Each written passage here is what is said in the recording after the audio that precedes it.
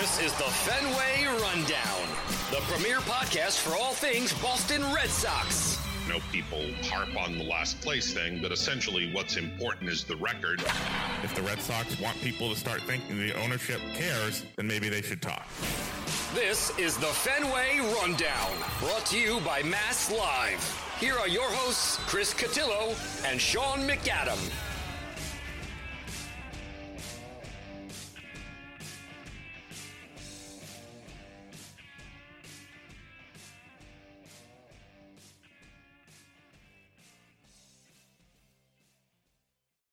The late Tuesday night edition of Mass Live's Fenway Rundown podcast.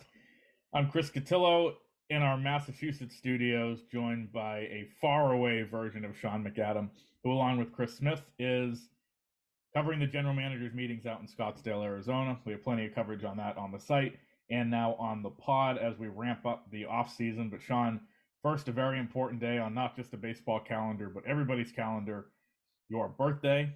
I will say, as you did with me about a month ago, happy birthday to you. And I will note, the Bruins Centennial is getting a lot more run than yours. Well, that's true. I am falling a few years short of 100, but not as many as I would like to. But I appreciate the good wishes anyway. Yeah, I don't know how good the wishes were, but a happy birthday to you.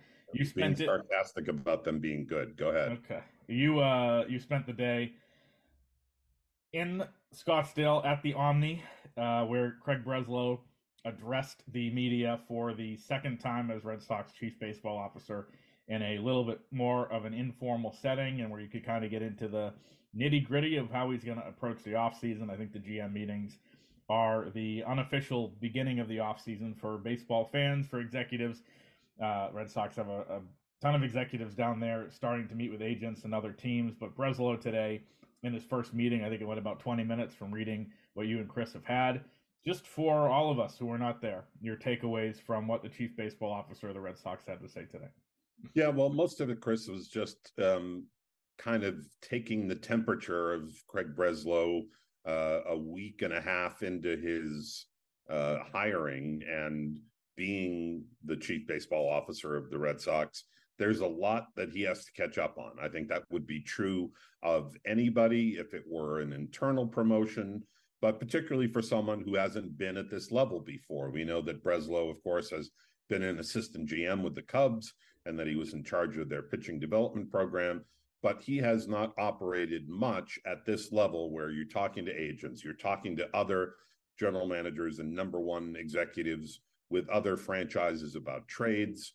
So this is a hurry up and get to know everybody kind of experience for Breslow, not only his colleagues with other teams, but still getting to know some of the people with the Red Sox that he didn't have any familiarity with before being hired. And he's leaning on a lot of those people, as he calls it, the senior management team, people like Brian O'Halloran, Eddie Romero, Mike Grutman, Raquel Ferreira. And they're all there, right?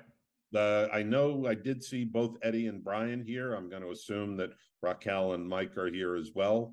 There are a number of other baseball ops employees who are on hand. So he's kind of getting brought up to speed on what the Red Sox have, what they need, and sorting through all those options, which are significant. And as you know, and I think most fans have come to understand, the GM meetings are seldom headline makers. You don't get a trade, you almost never get a free agent signing, but there is a lot of foundation that is laid here that comes to fruition often later in the offseason or even at the winter meetings, which will take place in Nashville in about a month. So this is just a lot about Breslow getting brought up to speed on what needs to be done, getting to know people in his own organization, and making contact with agents and other like-minded executives from other teams.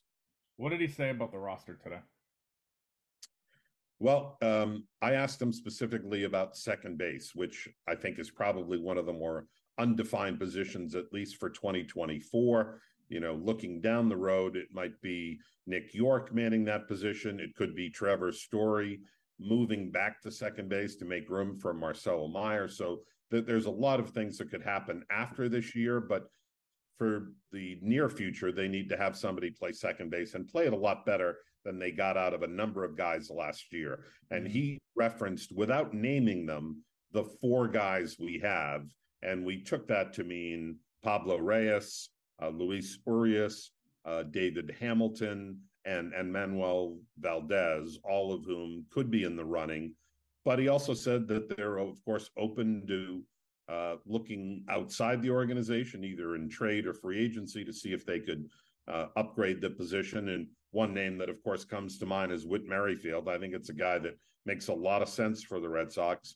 He's 34. He's not going to be looking for a long-term commitment. Maybe a year and an option or a 2-year deal could get him. Not only can he play second base, but he can play in the outfield. He's got some speed.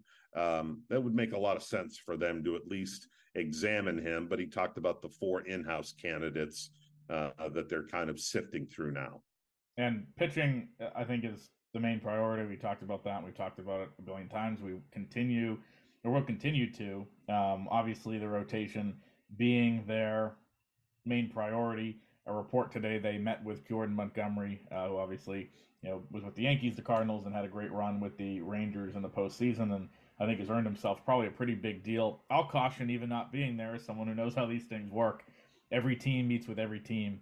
Every team meets with every agent at the general manager meeting. So a report that they did meet and sit down with his people at Boris Corporation today.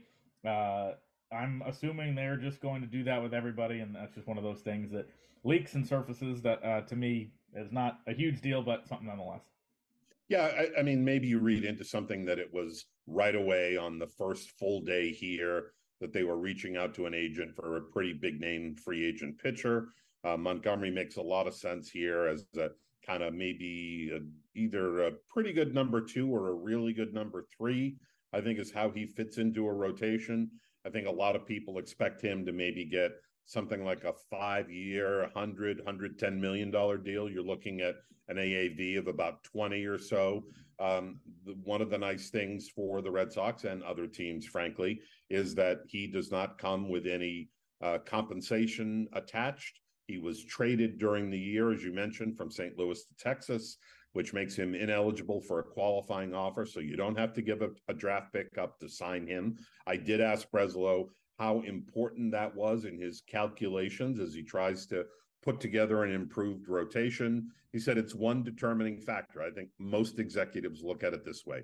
You would prefer not to give up a draft pick to sign a free agent, but if you think everything else points to that player being the right kind of fit for your team, under most circumstances, you would make that sacrifice and give up the pick. He said it's just one variable that they consider, but obviously in a year where they need multiple guys to be added to that rotation, the fact that you could sign a pretty good one without giving up a pick has to have at least some allure to the Red Sox. And this year, I think, fewer guys actually got the qualifying offer than others. It speaks to, I think, a little bit of a weaker free agent class, plus some other guys being eliminated based on, being traded during the year or guys who were tagged with it before. The 7 that got it, Shohei Ohtani, obviously headlining the class. Cody Bellinger and Matt Chapman, the 2 best position players probably on the market who do not fit the Red Sox, I don't think, unless they want to stack Matt Chapman on Rafael Devers at third base and put him on his shoulders. That's not going to fit. The ones that do, fit the Red Sox, the 3 starting pitchers, Blake Snell, Aaron Nola, and Sonny Gray, and then Josh Hader, a lefty reliever, who I wouldn't guess the Red Sox are going to play on, but could be wrong there, but I would guess not. So really, the 3 starters there in Snell, Nola, and Gray, guys that fit the Red Sox. You have those as the queue. I think you could probably cut Gray from that list at 34, unless he's willing to take a pretty short-term deal. He doesn't fit the profile of a guy that's going to fill out that rotation. He's a nice complimentary guy, but his career has been sort of up and down and all over the place. His struggles in New York might give you pause as to how well he would pitch in a market like Boston. So I think Snell and Nola are the 2 you pay most attention to. Yeah, I haven't really thought about this much, but Gray might even take that, right? The $20 million for next year. I guess that's slightly possible. Good. So those are the guys in that boat. Obviously, Yamamoto, Montgomery, some of these other people we've talked about, probably more intriguing to the Red Sox because, as they look to a Heim Bloom adage, but one they're always looking to do, build both for the long term and the short term. You want to preserve those picks. I know Craig Breslow today also had some interesting stuff on the designated hitter position. Since we last talked on this show, Justin Turner opted out, the least surprising thing ever, because he's going to make more than $6.7 million on the open market. We covered that extensively. I think you and I are both kind of under the impression that it's more likely than not that Turner goes elsewhere, but did Breslow's comments today make you feel that that's even more likely of a scenario? Well, I did ask him about the trend in the game the last 5 or so years where teams are getting away from that old DH model of having the veteran guy, and David Ortiz serves as perhaps the best DH of all time, a guy who filled that role when Breslow was a pitcher here on 2 different occasions. I asked him if he thought having a sort of a one guy that is going to handle the DH role versus rotating other guys through. We've talked about the need to perhaps give some rest and to get both Devers and Yoshida off the field because of their defensive shortcomings, maybe even Tristan Casas, although I think he has room to improve there and probably can be better defensively. I think with Devers and Yoshida, it's sort of what you see is what you get. And Breslow, as most guys do in these circumstances, wouldn't commit one way or the other. But he did say that maybe the optimum would be to have guys who can rotate through. So they could still end up with somebody in that DH spot, whether it's bringing Turner back, whether it's bringing JD Martinez back. That can't be ruled out entirely. A guy like Jorge Soler is another free agent who did not get a qualifying offer, a right-handed power hitter who could maybe fit well in Fenway. So there's a number of ways to go, and Breslow was not about to paint himself into a corner, but he did acknowledge that maybe the best case scenario would be to have a bunch of different guys fill in there. And Duvall, I think, too, that increases the chances of him coming back, where he's a complement to, mostly Yoshida, and they can share at bats and DH as well as left field or wherever. Get some first base play out of Duvall again. He has played there in the past. It's been a while, but it would seem that they would need a right-handed bat to, play 20 or 30 games at first base.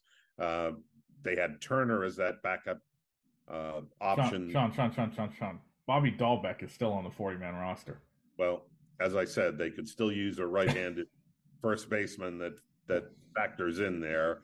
So the fact that Duvall has played there in the past makes that one more variable that could lead him to come back. Yeah, I mean, there's a lot of guys who are still out there. There's a lot of guys who are in the mix. And free agency hasn't moved at all. The trade market, minus the big Mark Canha trade to Detroit, has not moved at all at this early stage. Talk about, what's next for the Red Sox these next 3 days in Scottsdale, and then some deadlines next week that we'll get to. Non-tender deadline, Rule 5 deadline. We'll have plenty of time to talk about those. I think the most pressing thing for the Red Sox right now, and I think Craig Breslow alluded to this, and where we'll wrap up here today, is the search for coaching hires. Pitching coach, probably the most important position on a staff, is open. Third base coach is open because they fired Carlos Fables. News broke today he's headed to the Toronto Blue Jays as their third base coach. Pitching coach, I reported it today. We've heard it right along. Andrew Bailey is a strong candidate for that job. He seems like the overwhelming favorite. Played with Breslow, played in the organization. From Connecticut, has really impressed as the Giants pitching coach in the last few years, and has expressed a willingness to be closer to home in Connecticut. I think they're neighbors. They work together. Breslow and Bailey, former teammates, neighbors, throwing partners, work together in a foundation, and obviously two bright baseball people. I don't know if it's a slam dunk yet. It seems more likely than not, but what did Breslow say about that today? He did not, of course, address anybody specifically when it was asked by Alex Spear of the Boston Globe whether the list of candidates might include somebody from Connecticut who lived near him and has some ties. Breslow smiled and said to be determined. He wasn't about to show his hand that nakedly, but certainly Bailey is a guy that I think most people expect is going to be the person who ends up in that job. It's a little less defined what's going to happen at third base. It's possible that Andy Fox could end up moving there and they could get another major league staffer coach, or they could promote from within, or they could hire somebody from outside. But Breslow definitely gave the impression that getting the pitching coach situation filled is of the utmost urgency, because he was talking about getting guys on throwing programs and reaching out to pitchers and planning. Obviously, pitchers need that longer ramp up and more preparation, and the more input you can get in communication with a pitching coach in November or early December, the better off you are. So I would expect that's the priority, and I would expect Bailey probably gets, hired in the next couple of weeks here, and then they'll move on to the third base position. Yeah, and with Bailey, I mean, I guess there's a chance it could be a front office role too, but considering his experience in San Francisco, it seems more likely than not he will be the pitching coach. That is the wrap-up from day one of the GM meetings, where Sean McAdam and Chris Smith both are. Sean, you want to plug the Insider Text program and a way for people to get in touch with you, Chris, and myself while you guys are out there? Yeah, we have started that last week. It is an opportunity to text myself, Chris Smith, Chris Cotillo, keep up to date, get the latest information, and it's $4.99 a month after a 14-day free trial. Already, we've had a lot of people sign up. People are texting us about stuff that's going on here, what we're hearing. You have the opportunity to communicate directly with us. You can see any of our stories online and click on the information and then just fill everything out and subscribe. It's a lot of fun, and people seem to really like it. And we think that if you try it, you're going to sign up and subscribe. Yeah, and it's easy to do so. Text the word JOIN, JOIN, to 617-751-6257. Click the link and subscribe today. That is the Fenway Rundown for Tuesday. Back with probably a couple more episodes this week as Sean and Chris continue their work in Scottsdale, and I man the fort here in Massachusetts.